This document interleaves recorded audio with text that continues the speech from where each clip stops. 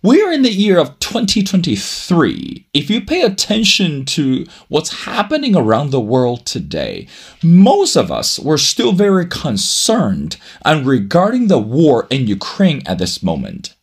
On one hand, and we don't know when and how to stop the behavior of Vladimir Putin. But on the other hand, and we are very concerned about this energy crisis across the continent. Some people argue at this moment, and US, particularly from this security standpoint, should put greater effort in terms of battling against the country of Russia. But on the other hand, some people believe that it's time that we need to prepare for the Russians' failure.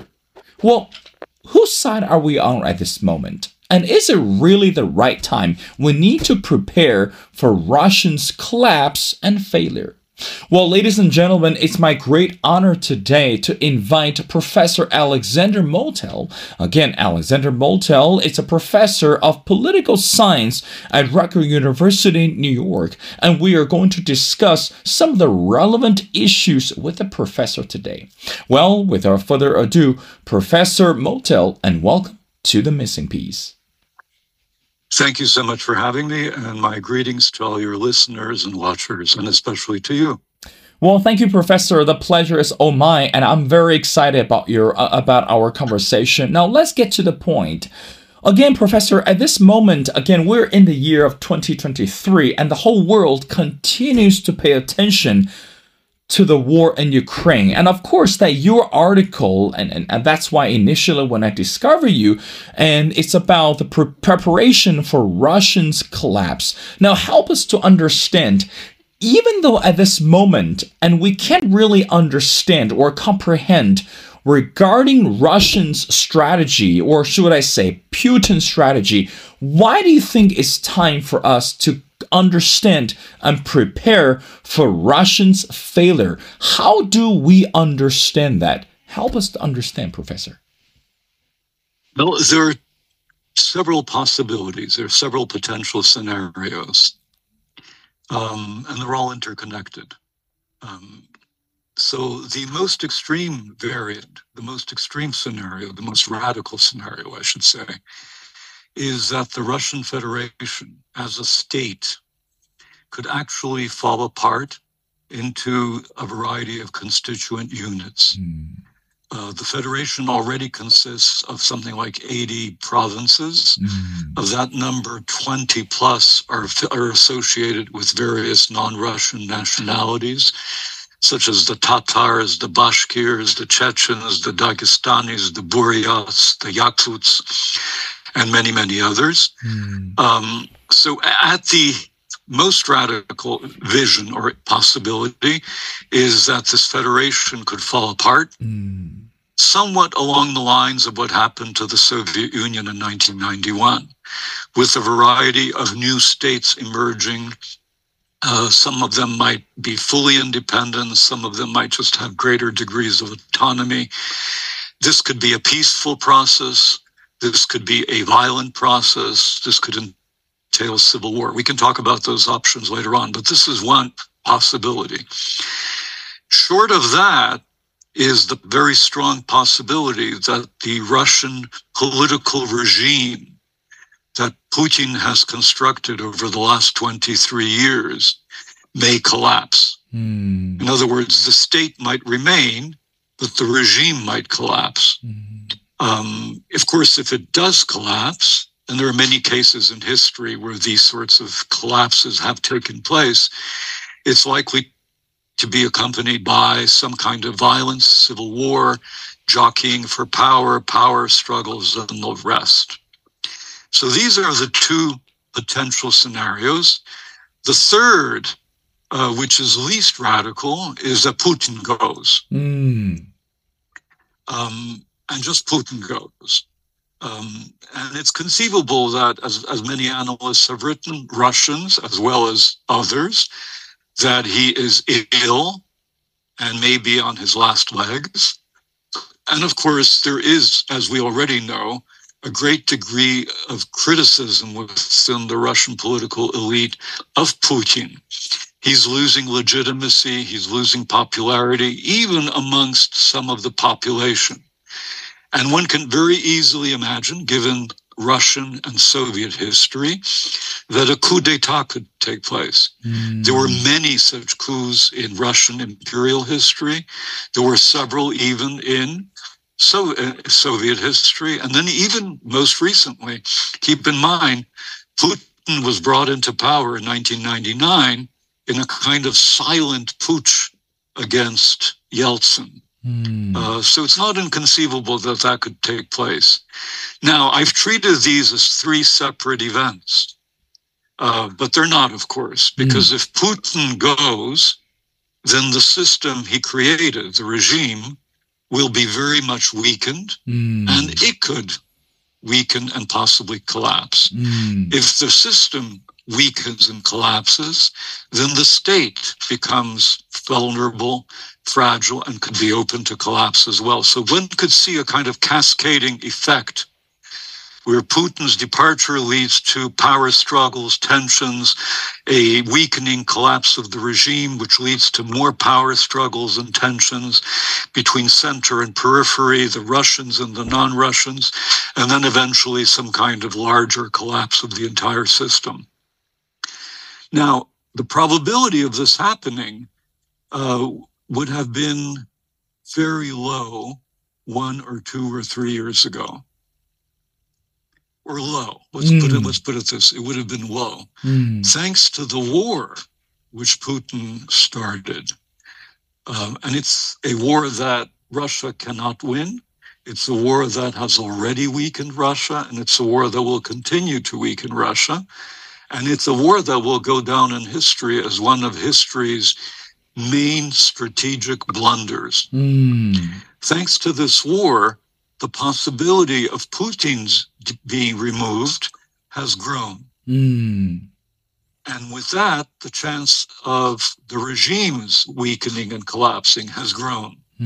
So there's an implied kind of cascading effect here. And in my article, I'm simply saying, we don't know whether this will happen. I personally believe that it's very likely, but honestly, I don't know that. It's my theory. It's my hypothesis. But it could happen. And the likelihood that it could happen is much greater now than it was in February of last year. And it will become even greater as long as the war continues. So given that, and given the fact that such a collapse could have enormous geopolitical ramifications, obviously for Russia, obviously for Russia's neighbors, the Balts, the Belarusians, the Ukrainians, the Central Asians, but also obviously for Korea, for the Koreas, Japan, China, India, indeed for all of Eurasia. So given the potential ramifications of such an eventuality, and given the fact that we are not prepared for it, we're not thinking about it, my article was simply saying, let's start thinking about this. Right? Let's start thinking about this seriously. Do we have enough people in the American State Department, for instance, and in other countries of the world who understand Tatarstan and Bashkortostan? How many specialists are there in the world on Yakutia, which is an enormous country, right, with vast mineral reserves, and could become independent? So we need to start thinking about this. What does this mean? How do we deal with it? How do we respond to it if and when it happens? The other point that I make in the argument is that these disintegrative tendencies are generated by Putin, the war, and the nature of the system he constructed. So there's not much that we can do. We, by the we, I mean the world, all right? There's not much that we can do to stop the process or to accelerate the process. It's acquired a dynamic of its own. It will happen or it will not happen, regardless of what you or I or anybody else might want to happen. Which means that it's futile to think that we should stop it or that we should accelerate it. What we need to do is to prepare. Prepare for the possibility that this will happen. And it could. Remember what happened in the Soviet Union. As late as 1991, summer of 91, most analysts and policymakers could not imagine that the Soviet Union would cease to exist. And then in December 31st, 1991, the Soviet Union disappeared. And everybody was shocked. So my call is, don't be shocked. Let's prepare. And if it happens, we won't be shocked. And if it doesn't happen, well, we will have learned something about Russia and its constituent republics.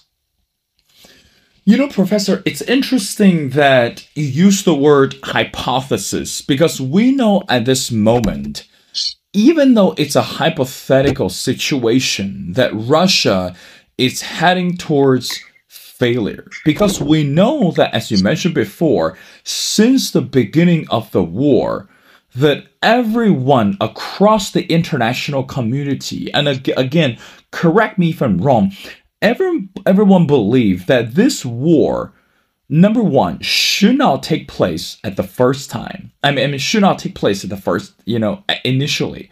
And the second, that Vladimir Putin is not just to dominate the country of Ukraine, and also sending a strong message across the globe, and regarding his ruthless behavior, and also his, again, ignorant attitude. But going back to the article, again, I want to read something, and then I will come back to the question. Again, Professor, this is what you wrote, and I quote, "We don't know who will win, but we can confidently predict that the power struggle will weaken the regime and distract Russia from what remains of the war effort." Now, Professor, here I want to back the question is, how much do you think Vladimir Putin actually care about the people in Russia? Because we know that it's not just about the resources waste. It's not just about the regime waste. It's actually about this solidarity of the people that really went against this idea of invasion towards Ukraine. So how much do you think that Putin today really care about the people of Russia and willing to give up his relentless attitude in order to satisfy his personal needs? What do you say to that? Well, in terms of, you've asked two very good questions. I personally think that Putin's attitude towards his own population is one of, at best, indifference, at worst, hatred. I do not think he regards Russians as anything but useful tools for his policies. And we can see that from the war effort. According to Ukrainian estimates, 112,000 Russians have been killed in action. Even if that estimate is exaggerated, we do know, based on a variety of other sources, that the number is exceptionally high. 70, 80,000, 90,000 for sure. And keep in mind that the Soviet Union, in 9 years of war in Afghanistan, lost 15,000. So the indifference to the lives of his soldiers is clear.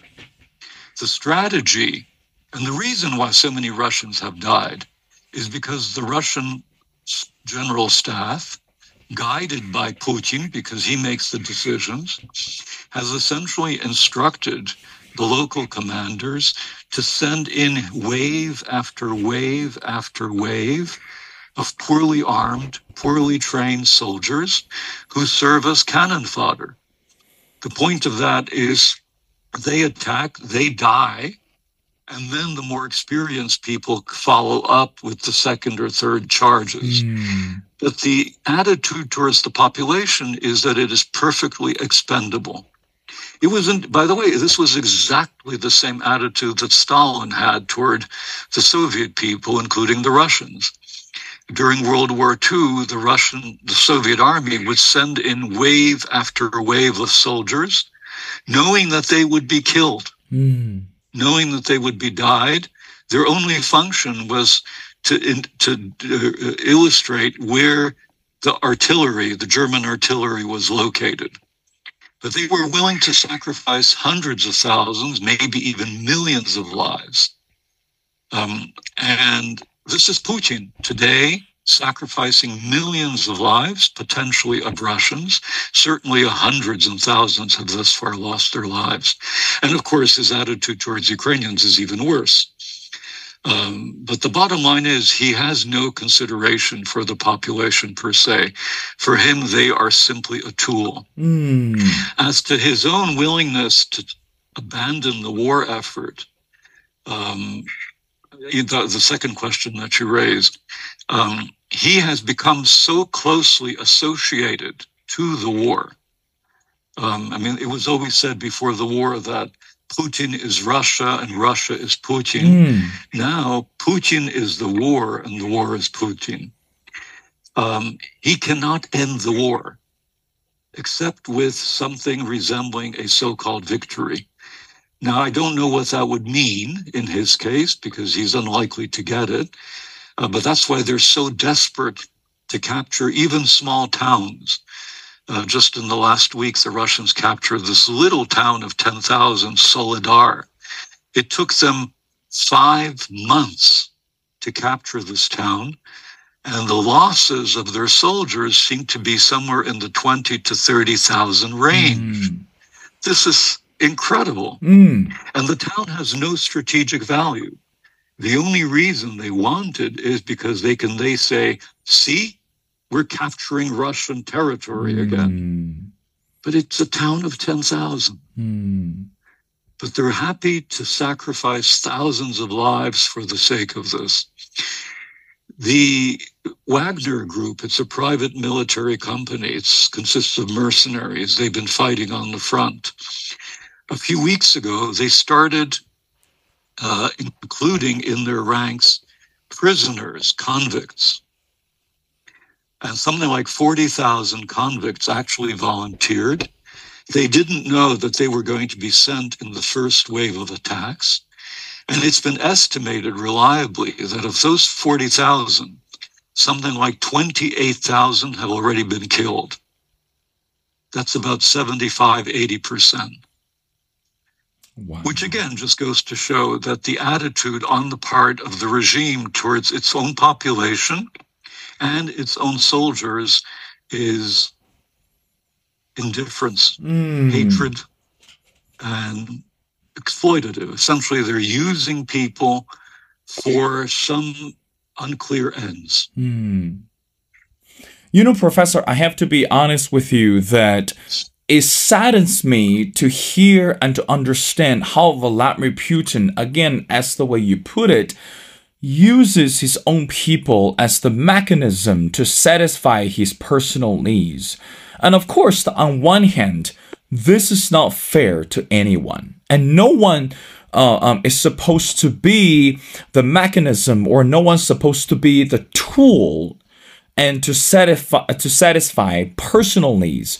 But on the other hand, I believe there are still some people, and what we called the modern patriots, unwilling to follow Vladimir Putin's order. Again, not too long ago, and again last year, that we believe that Vladimir Putin was willing to recruit innocent citizens and without any military trainings whatsoever and send them to the front lines.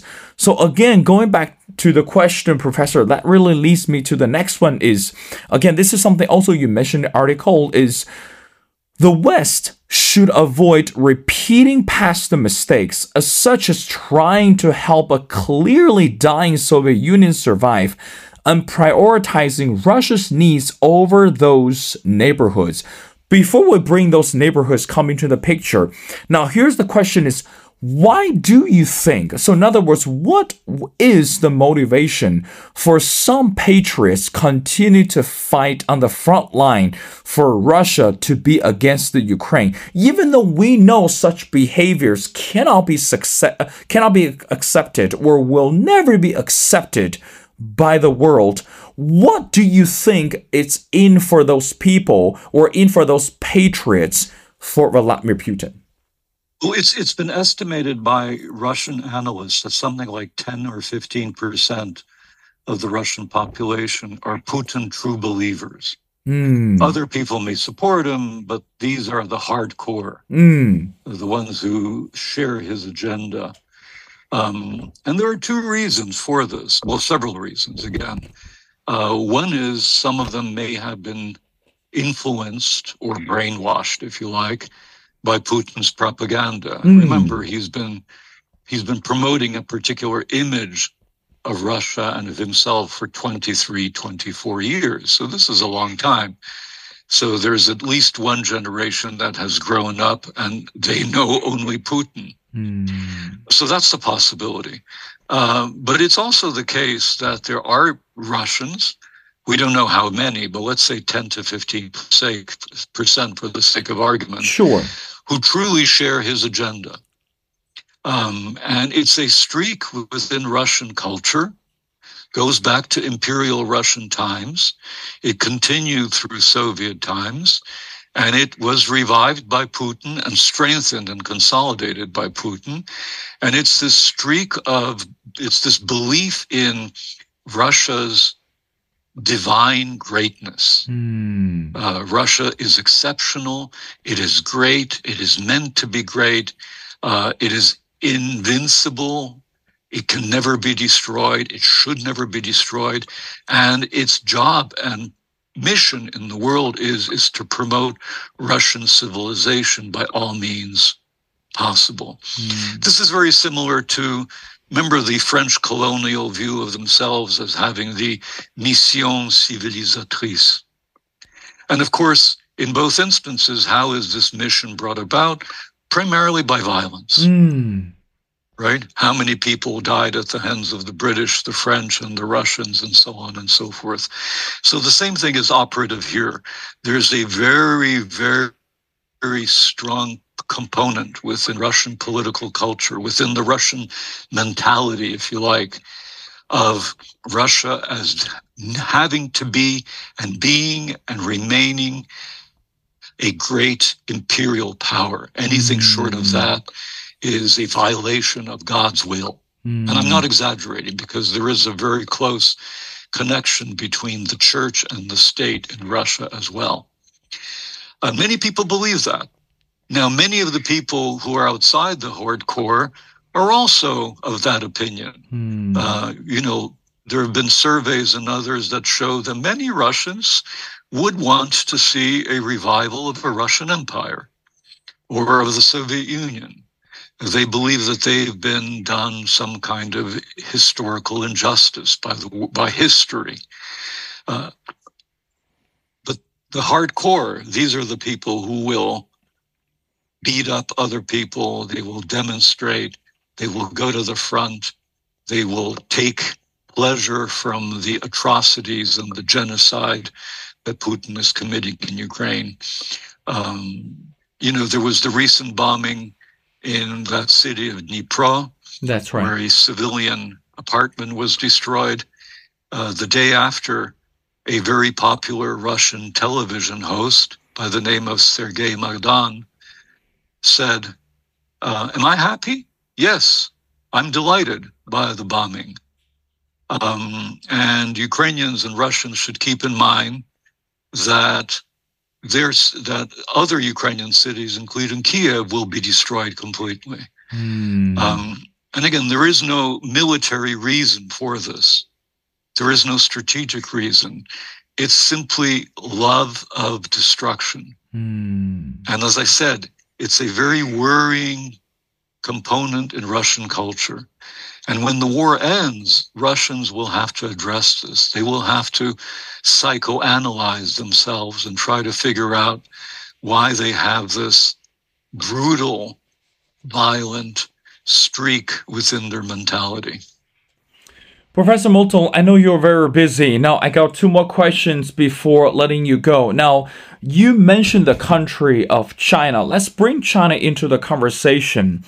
Again, we know we're in the year of 2023, and according to the latest news, that for China this year, the priority shall be, or again, according to the news, is going to be the economic agenda. But meanwhile, people are also expecting that China shows some sorts of affirmative or other opinions towards the war in Russia, because we know that given the fact the leader of China today and also Vladimir Putin somehow have those close ties or sorts of close relationship. Professor, help us to understand at this moment, how should we analyze or how should we diagnose the relationship between Russia and China at this moment? And given the fact today that when we look at Russia's aggressiveness and when we look at Vladimir Putin's behavior, China has to have a say in this. So how much do you think that China actually matter in the war today? I mean, again, in the year of 2023. And how much do you think that China can actually continue either to walk away from this war or continue to support or provide resources to Vladimir Putin? What do you say to that? Well, as you recall, a year ago in January, when Putin visited Beijing, and he, together with Xi, they produced that statement of eternal friendship and everything else. And this is just the beginning of a long-lasting partnership. And it looked like the alliance between these two countries was becoming very consolidated, very strong. Might not be eternal, but it was likely to last for many, many years. Well, Putin destroyed that alliance. He undermined it or subverted it by starting the war. For one thing, as we know now, he never informed the Chinese of his intention to start the war. It was a surprise to them. Secondly, he started a war. One of the key components of Chinese foreign policy over the last 50, 60 years has been to avoid armed conflict. The Chinese, the primary strength of China, obviously it's military, that goes without saying, but it's the economy. It's the education that the Chinese regime is providing to the people and thereby creating a cadre of professionals that have managed to transform China from an underdeveloped country in the 1960s to one of the leading and most developed countries today. And that's as a result of China's focus on the economy, on education, on technology. Yes, it has a strong military, but it does everything possible to avoid military entanglements and especially wars. China needs stability in Eurasia. China had very close economic relations with Ukraine. They were growing in leaps and bounds. And it still has very close and increasingly close relations with Central Asia. Well, the war that Putin started is disrupting all of that. It's disrupting the relationship between China and They know that Putin committed an error. They feel obligated to give him tacit support by virtue of the fact that there is this alliance. But as you know, the support they give is largely verbal. They haven't provided weapons. They haven't, at least to my knowledge, they haven't been providing weapons. They haven't been providing financial assistance. And I read recently in a report in the Financial Times that Chinese leaders are persuaded that thanks to the war, Russia will become a middle power. Russia will no longer be a great power. And I suspect the Russians know this too. China, if it wanted to, could contribute enormously to ending the war tomorrow. It has the leverage. It has Putin's ear. And of course, it has the economic leverage. It's got the population leverage. It's got the military leverage to pressure Putin and to tell him that this is a lost cause. He needs to end the war, get out in whichever fashion, come up with some kind of stable peace deal with the Ukrainians. End of story. And then we go back to the status quo ante, so to speak, where China can then continue its relations with Russia, with Ukraine, with Europe, with Asia, with the United States, and so on. My guess is that the Chinese are reluctant at this point to do it, perhaps because they're hoping for there to be a Ukrainian victory. I wouldn't be surprised if that was their hope.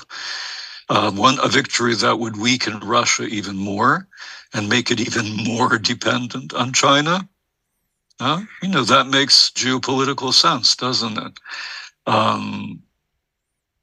That may be the calculation. Again, I don't know what's in the mind of Xi and his comrades, but the question is, will the Chinese pressure Russia? Right now, obviously they're not, but it may be the case that if the war continues going badly for Russia, there may be a point at which the Chinese decide to present themselves as the peacekeepers, the peace creators, the mediators between all sides. And they could play that role. They have the clout. That's and right. Indeed, ideally, if the Chinese and the Americans could reduce the tensions, they could have even more clout. I can see that happening. With Russia's diminution in power, it makes sense for China and the United States to get along.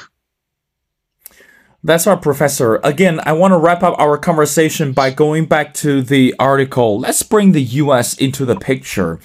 We know since the beginning of the war that U.S. government has continuously supported the country of Ukraine. Of course, that actually offered the support. I mean, again, it's not just the financial support. And of course, that would provide unlimited resources for Ukraine as well to fight against Russia.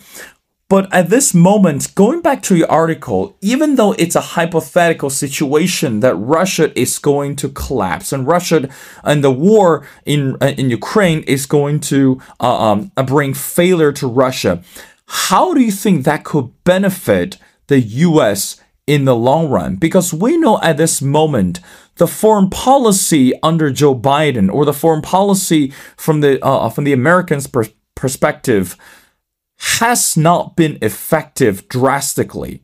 So how do you think that the possible failure or the hypothetical collapse could benefit U.S., especially in terms of foreign policy in the long run, and so that the credibility of the U.S. government shall be restored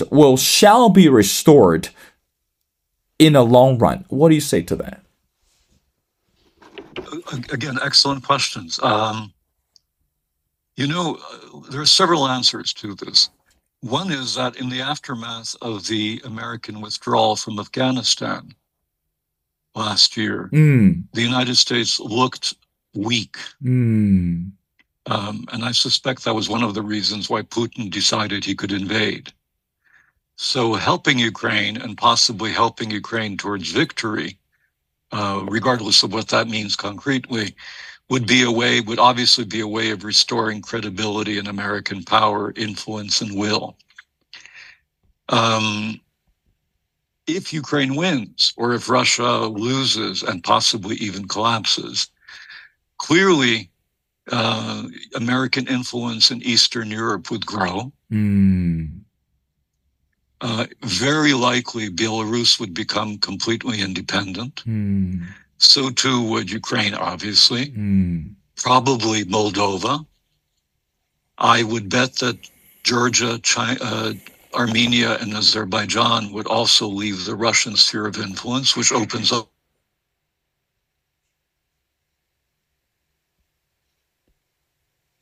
all sorts of possibilities. much more independent than it is today. Probably it would become closer to India and China. But in any case, all of that is likely to enhance the standing of the United States, the geopolitical standing of the United States. Add to that defeating Russia would mean that authoritarianism would have been defeated. This will also give an impulse to the democratic movements throughout the world.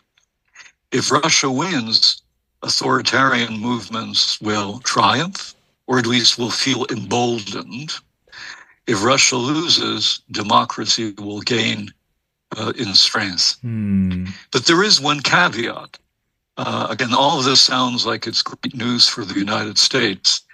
But many Americans, and including many American policymakers, are wary of a Russian collapse for two reasons. One is they don't know what will happen, and they fear that there might be civil war in 1919. And that could be very destabilizing. It could lead to waves of refugees. Well, anyway, one can easily imagine the consequences. And then the second scenario that is worrisome is that regarding Russia's nuclear weapons. What would happen to those? And this is similar to the concerns in the aftermath of the Soviet Union's collapse. Would terrorists take these weapons? Would some crazy general seize the weapons and threaten to use them? All sorts of scenarios which sound fantastic but might not be, would be of concern. And again, not just to the United States, of course. They would be of concern to Europe, Asia, arguably the entire world. So that's the fear that people have, that if a collapse takes place, these are some of the consequences that might happen. Well, Professor, again, as we mentioned before, we're only in a few weeks of 2023, and it's still hard to predict what is going to happen to the war. But we hope in the end that people in both countries started to wake up and realize that war shall never be the solution to any problems. Of course, that really brings the dramatic definition and also detrimental effect on people and also their average lives. Well, ladies and gentlemen, it's my great honor to speak to Professor Alexander Motyl. And again, Professor Alexander is a professor of political science at Rutgers University-Newark. Professor, thank you so much for taking your time to be on the show. We thoroughly enjoyed the conversation. And also, I strongly encourage everyone to go online, look for his article, which is entitled, "It's High Time to Prepare for Russia's Collapse." And I believe that after reading this article, the same thing as I mentioned before, you're going to be well informed and you're going to be educated to the next level. But again, Professor, thank you so much for doing this. Thank you so much for having me, and thanks to your audience for putting up with my commentary. I hope it was of some interest to you. In any case, thank you so much. You're welcome, Professor. It's always a pleasure to speak to you.